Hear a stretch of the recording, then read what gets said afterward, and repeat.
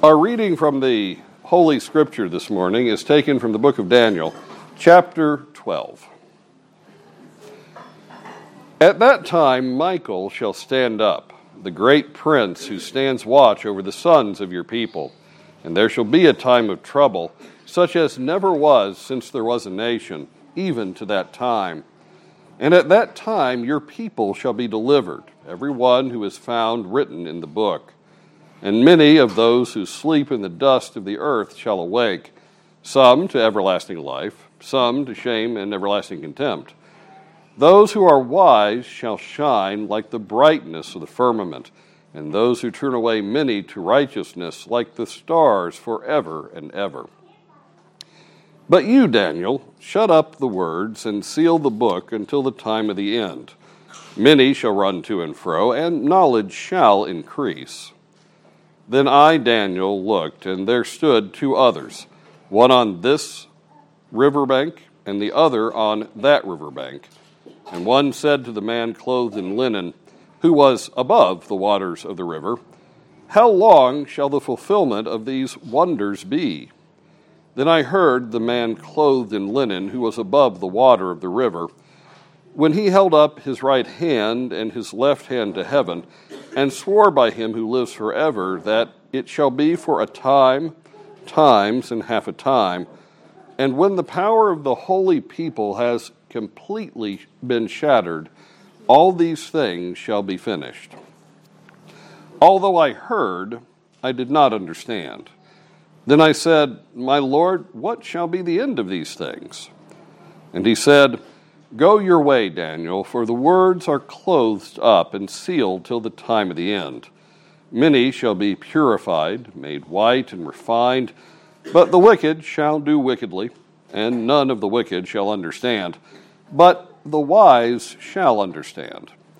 And from the time that the daily sacrifice is taken away and the abomination of desolation is set up, there shall be 1,290 days.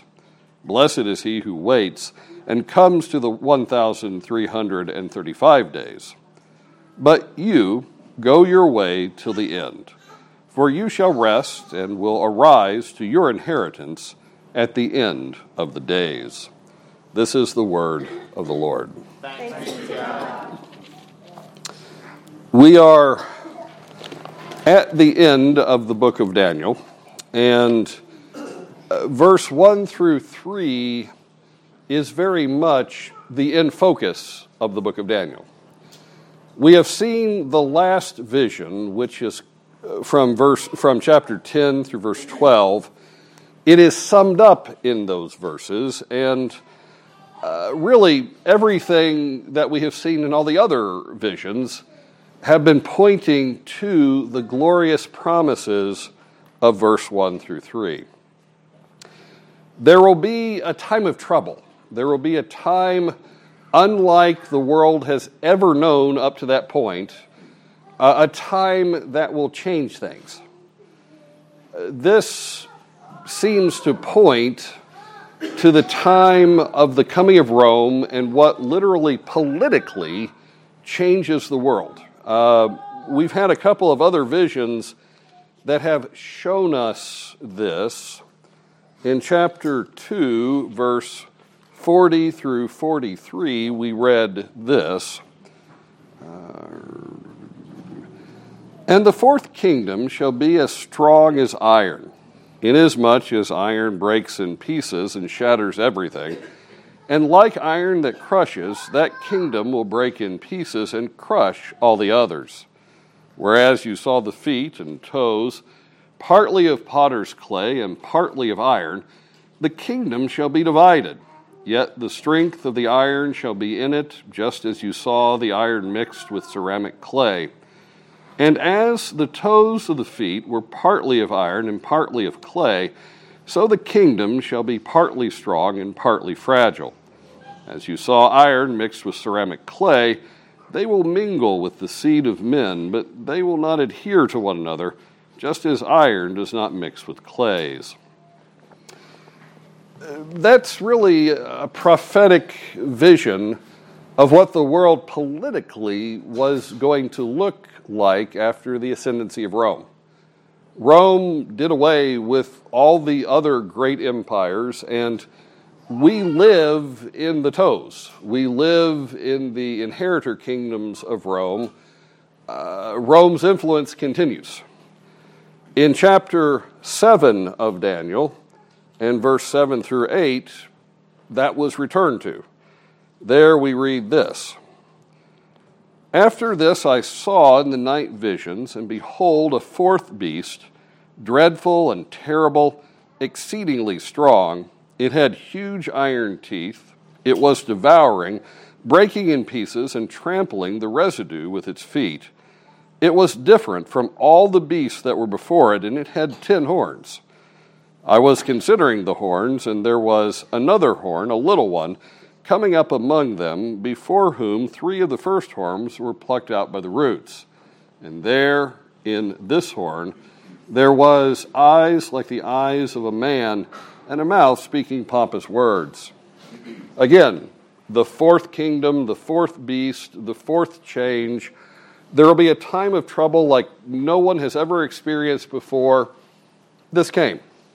Rome changed the world, but that is meaningless from a godly point of view. That is just a small detail in history.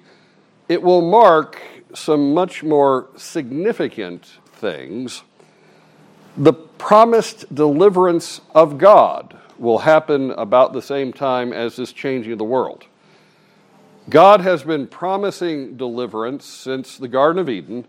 God has been promising that the relationship between man and God will be restored organically and fully by what God is doing covenantally, and that will take place. The fourth beast will arise, but really its rising is only to set the stage for what comes after its rising. And again, going back to the other visions, having heard about the statue which has iron and clay and all of that, what follows next is Daniel 2, verse 44 and 45.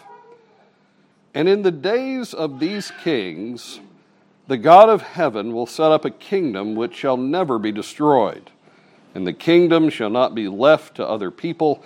It shall break in pieces and consume all these kingdoms, and it shall stand forever. Inasmuch as you saw that the stone was cut out of the mountain without hands, and that it broke in pieces the iron, the bronze, the clay, the silver, and the gold, the great God has made known to the king what will come to pass after this. The dream is certain, and its interpretation sure. The same pattern follows in the vision in chapter 7. After we hear about the fourth beast and it being different than all the others, in verses 11 through 14, we read this. I watched then because of the sounds, the pompous words which the horn was speaking. I watched till the beast was slain, and its body destroyed and given to the burning flame. As for the rest of the beasts, they had their dominion taken away, yet their lives were prolonged for a season and a time. I was watching in the night visions, and behold, one like the Son of Man coming with the clouds of heaven. He came to the Ancient of Days, and they brought him near before him. Then to him was given dominion and glory and a kingdom, that all peoples, nations, and languages should serve him. His dominion is an everlasting dominion, which shall not pass away, and his kingdom, the one which shall not be destroyed. This is Christ. Rome will arise. It will be a kingdom like no other earthly kingdom. It will change the course of human history, but that is totally nothing compared to a kingdom that will grow up in it, a kingdom that will cause men to know God, a kingdom that will never be destroyed, the kingdom of Jesus Christ. This is the pinnacle of the end of their age. Jesus Christ's kingdom will separate BC from AD. It will separate the time before and the time after. Jesus' kingdom will change the world in a way that Rome can only just kind of set the stage for, the kingdom of Jesus Christ will literally change history, really. And this will be attested to by a resurrection of the dead. Now, it's only a resuscitation of the dead. It's not all the dead. The angel says many will rise, but some of them will rise to eternal damnation, and some of them will rise to eternal life. But it's not all of them. It's just a bunch. It's an attestation that the kingdom has come. And we read that in the Gospel of Matthew. There in chapter 27, Matthew tells us what happens when the temple veil is ripped from top to bottom, beginning in verse 50 of chapter 27.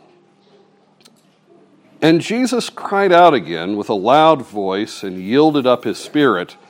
Then, behold, the veil of the temple was torn in two from top to bottom, and the earth quaked, and the rocks were split, and the graves were opened. And many bodies of the saints who had fallen asleep were raised. And coming out of the graves after his resurrection, they went into the holy city and appeared to many. The next line is quite telling. We return to the cross, but we hear what the centurion says at the cross. So when the centurion and those with him who were guarding Jesus saw the earthquake and the things that had happened, they feared greatly, saying, "Truly this was the Son of God." So you'll have an amazing attestation that the kingdom that shall never end has come, because you'll have this partial resurrection showing that God is making his promises, and here it is. And then at the last of verse 1 through 3, we will have an age of great evangelism. Blessed will be those who turn men to righteousness, who speak and they bring about the conversion of men under God's hand. Well, the book of Acts begins like this, beginning in chapter 1 and verse 4.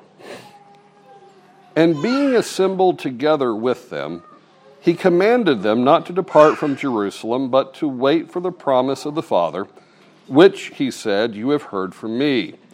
For John truly baptized with water, but you shall be baptized with the Holy Spirit not many days from now. Therefore, when they had come together, they asked him, saying, Lord, will you at this time restore the kingdom to Israel? And he said to them, It is not for you to know times or seasons which the Father has put in his own authority, but you shall receive power when the Holy Spirit has come upon you, and you shall be witnesses to me in Jerusalem and in all Judea and Samaria and to the ends of the earth. And of course, that is the plot of the book of Acts, the gospel going out from Jerusalem, the gospel being carried by Jesus' disciples to the ends of the earth. This is what everything we have been reading about in Daniel is about. Time will literally be changed. God will institute on earth a change that cannot be missed, so that even pagans will number their calendars based on this event. The coming of Christ, the beginning of his kingdom, the gospel going out in a way like it had not gone out before. This is what God, through Daniel, has been emphasizing. If you have been reading the prophet Daniel and not realized this is the end of the age, this is the change, this is the former days turning into the latter days, you have totally missed the book of Daniel. But that does mean that while the book of Daniel is a prophetic book, everything that it has prophesied about the future is now in our past. Well, almost everything. There is a prophecy in Daniel that cannot be denied, but that it is a future event for us. But it is briefly mentioned, and everything else points to the Advent, points to the Christ among us, points to the cross, points to the open tomb. You could even call the book of Daniel a gospel in its way, because it is so Christ-centered, so gospel-centered. It is all about the Lord Christ.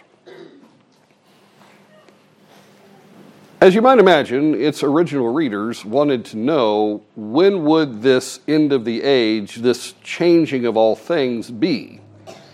Well, our chapter gives an answer, but not as clearly as one might want.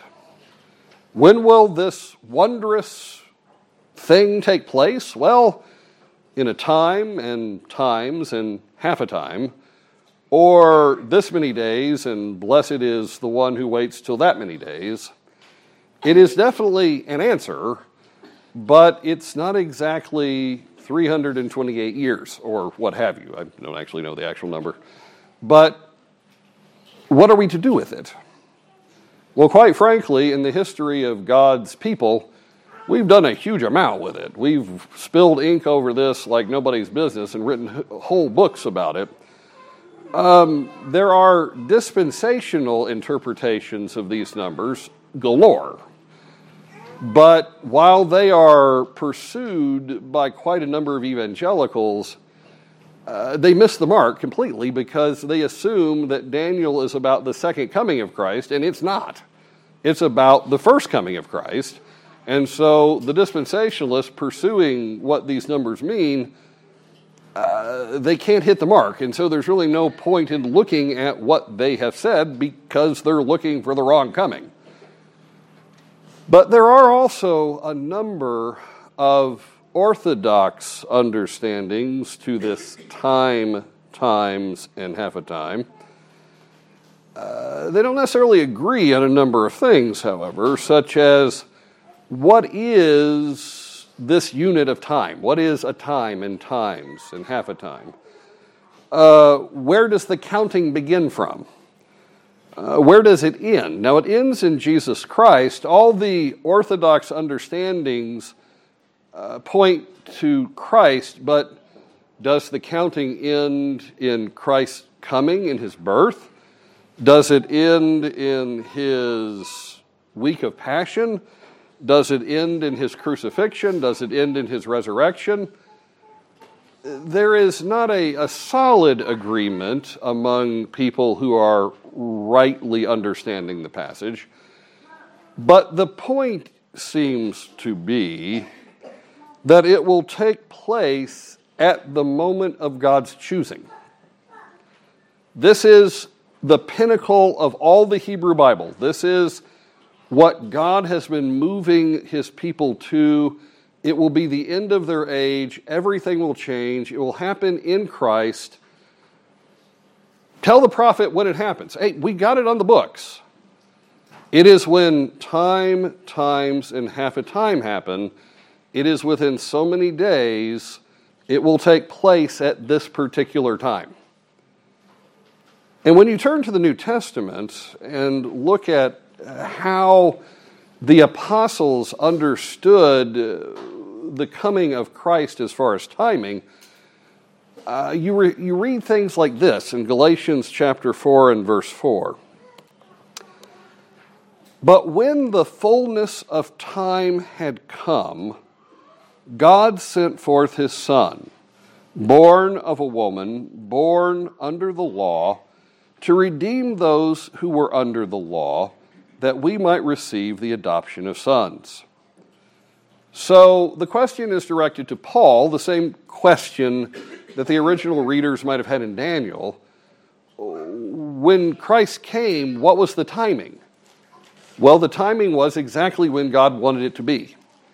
It was the fullness of time. It was the right moment in God's plan for Jesus Christ to enter the world. Why was it the fullness of time? The apostle doesn't say. He says it is. It is the perfect time for Christ to come. We're going to have to trust the Holy Spirit of God that that's true. Because the apostle is speaking for Christ. That's what the term apostle means. He is speaking from the Holy Spirit. He is telling us that the timing is in God's hands, and this vision points to the entire journey to when we get to chapter 12, verse 1 through 3. The great wonder, Daniel uses the term wonder, the great wonder that is 1 through 3 will happen on God's timetable in time, times, and half a time. It will happen in God's timing because everything God does works that way. It may seem random to the people moving through time, but God has it on his calendar. And it's going to happen exactly when God plans it to happen, because that's the way God works. God rules the universe. He doesn't have a single molecule wandering around going, I'm free from God, I'll do what I want. So God's got it in hand. It will take place in his timing. But it's not that clear, and that may be on purpose.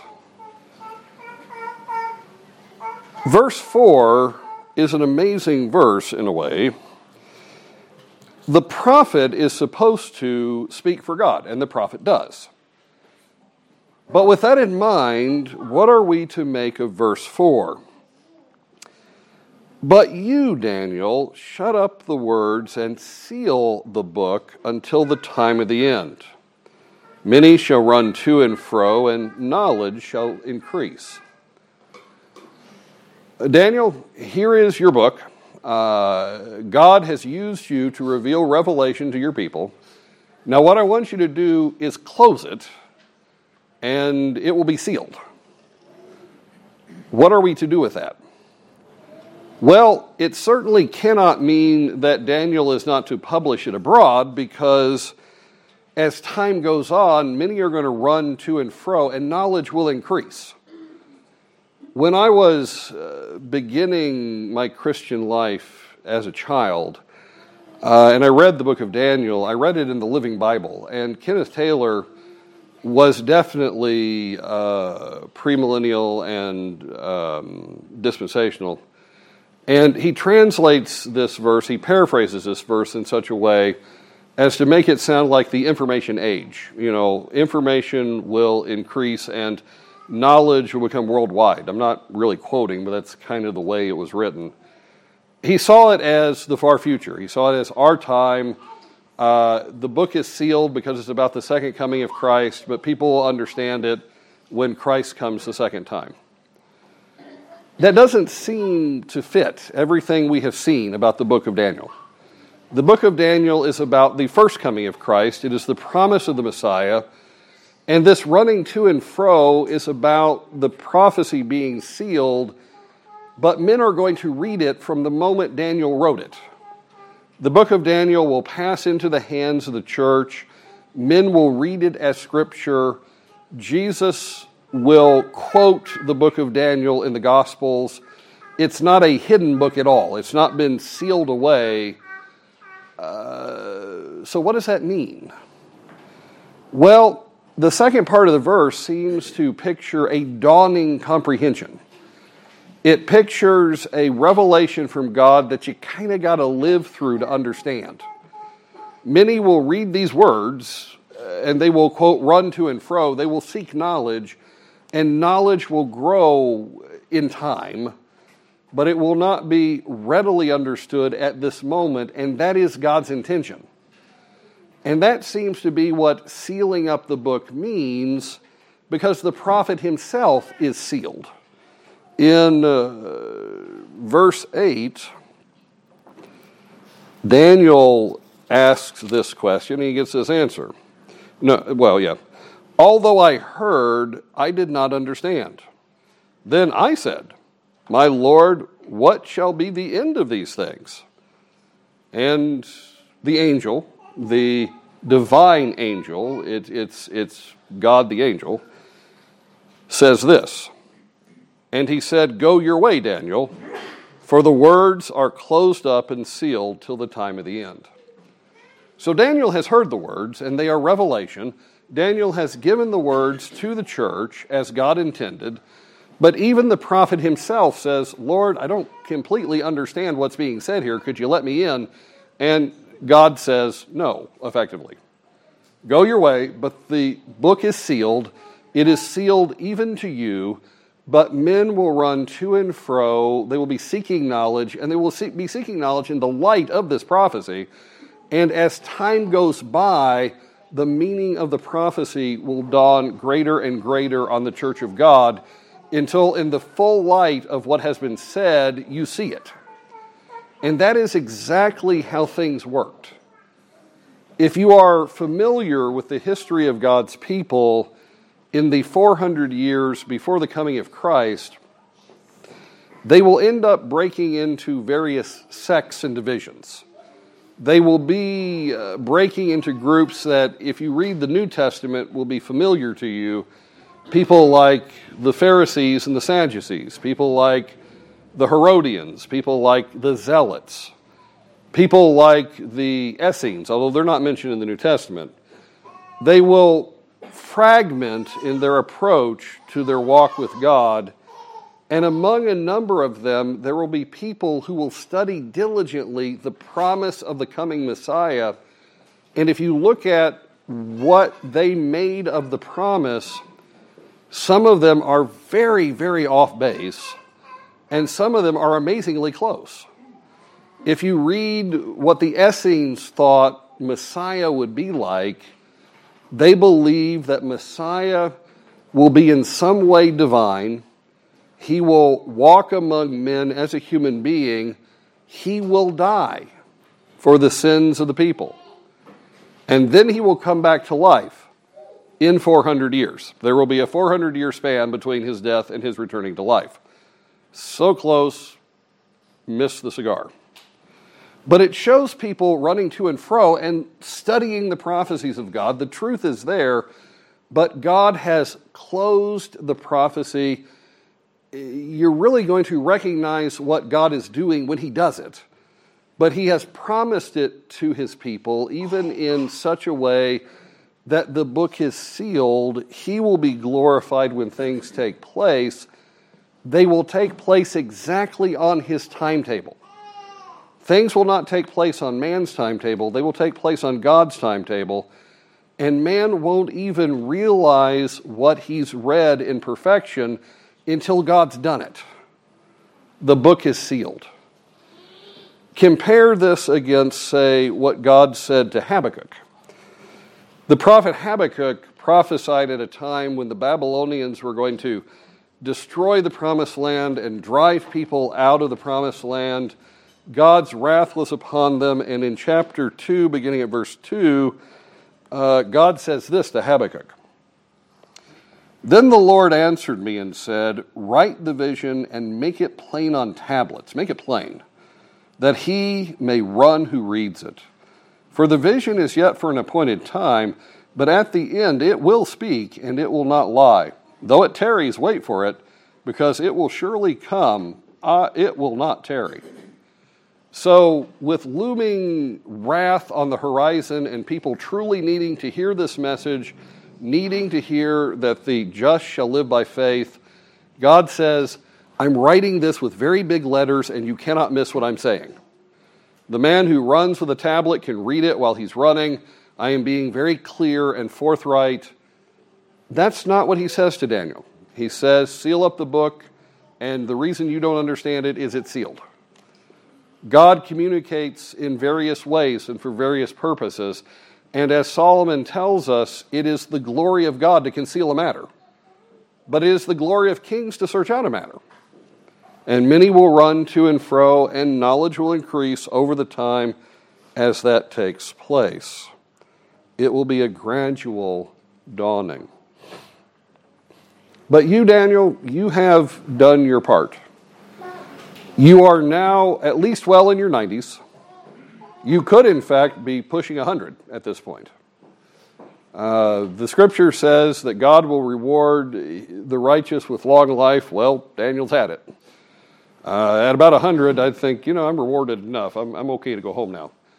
But Daniel has walked with God, and the last words in Daniel are, go your way, realize that your rest is coming soon, and you will rest until you rise at the end of the days, not just at the end of the age, but at the end of the days, you will arise to your inheritance.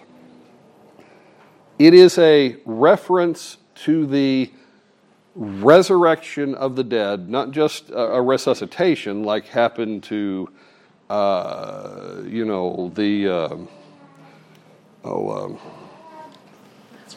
there we go, Lazarus, thank you. Poor Lazarus had to rise and die again. It's a reference to you will rise from the grave, you will grab your inheritance, it will be forever. And this is one of the chiefest reasons liberals doubt the validity of the book of Daniel.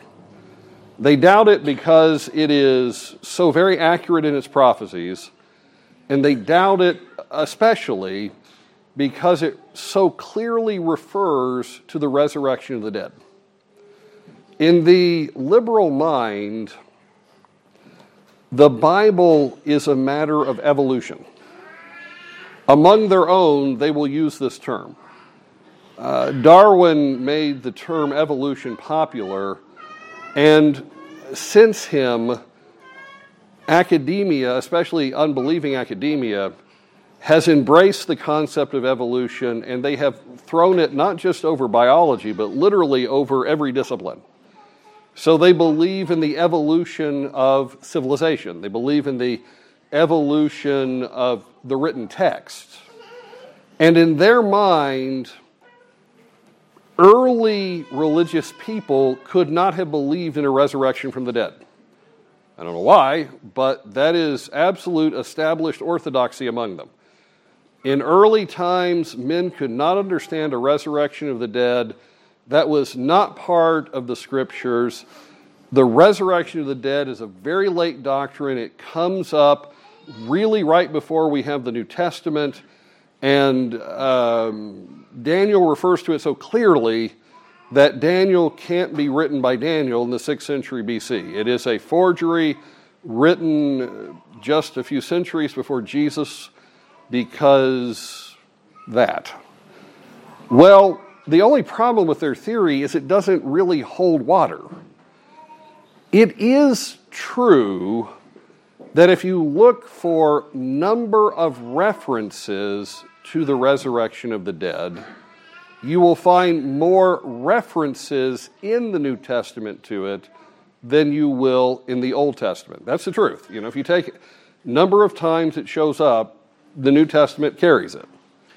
But it is simply a lie to say you won't find the resurrection of the dead elsewhere in Scripture or in any part of Scripture, to be honest. The resurrection of the dead is taught many places in the Hebrew Bible. In the psalm that we sang coming into worship, that's really the pinnacle of the idea of the psalm. Keep in mind what you sang as we go back through it. The psalmist begins saying, "Rich and poor, I want you to listen to me. I'm about to sing a dark statement, a mystery, and you and I are going to listen to it together. This is about, should I be afraid when wicked people surround me and want to hurt me?" And it does sound like the psalmist probably is in that condition. The wicked have surrounded him, and they're fairly well off. They've got the resources to do him damage. And so the psalmist says, "Shall I fear when the wickedness of my foes is nipping at my heels? Those who have the wealth and the riches and the power to harm me, should I be afraid?" And then the psalmist says, well, they're not as powerful as they may suppose. Because even though they have all this wealth and riches, they are not able to pay the price to keep a man from dying. Every man's going to die, including them, and no matter how much wealth they pour towards avoiding that, God will never accept it. He describes it as a ransom from death, God has cursed men to die, and you would have to pay God a ransom for you not to die. And the richest man on earth can't do that. He can't pay enough money to God to buy off his life or his brother's life. The cost never ends, says the Hebrew. You would have to have an infinite value to buy that. And so they can't do it. And not only that, they see that everybody dies. The brutish die. He uses a term there for those who are like animals. The wicked die, but even the wise. He says the wise die too. Everybody sees that everybody dies. We're all going to die. And these enemies of his are going to die. And when they die, death will be their shepherd. Death will lead them. They're not coming back from death in any way. In fact, it just gets worse. Death elongates into hell. But then around verse 14 of Psalm 49, the kicker is, but you will redeem my life from the grave. You will reach down into the grave and you will retrieve me. Now, everybody sees that even the wise die. And the psalmist says, I'm going to die just like the wicked. But the wicked are going to be greeted by Death the shepherd, who is going to shepherd them off into hell. And eventually the righteous will rule over them. They will never ever come out of their graves back to the earth. The land they walked on and they claimed for their own, they named with their own names, they will never touch it again. They will be off into damnation and death. But God will reach into the grave and redeem me out of it. I will have gone there, but God will pull me out. God will receive me. I will be part of the just that rules over the wicked on the dawning. So why should I fear them? They can kill me. It's going to be reversed. That is an absolute reference to the resurrection of the dead. I will stand on the earth over the graves of the wicked. I will live on God's earth after I've died because God will reach into the grave and bring me out and I will be his. Psalm 73 says, when I envied the wicked, I was like an animal, but I went into your tabernacle and I saw the things of eternity. I'm changed. I don't have the same attitude. Who have I in heaven but you? And there's no one on earth I desire but you. You will take me by my hand. You will lead me by your counsel. And afterwards, you will lead me into glory. What is that but a reference to the resurrection of the dead? And this is all Old Testament. And this is not the only examples I could bring up. If you go looking for the resurrection of the dead, you will find it all over the Old Testament. It has been a promise to God's people from the very beginning. There is a certain self-interest that men have. Why have you come to Christ? Why have you laid hold of him? Well, you've done it because God has given you the grace to desire it. But there has still been in you a longing. Any of you here care whether you live forever? That important to you? Or, it's okay for you to go into non-existence or into hell. That's all right. You don't mind doing that. Of course not. Human beings were created to live forever. The curse was the curse of death. When Jesus Christ saves us from the curse of death, the resurrection of the dead is an absolute part of that.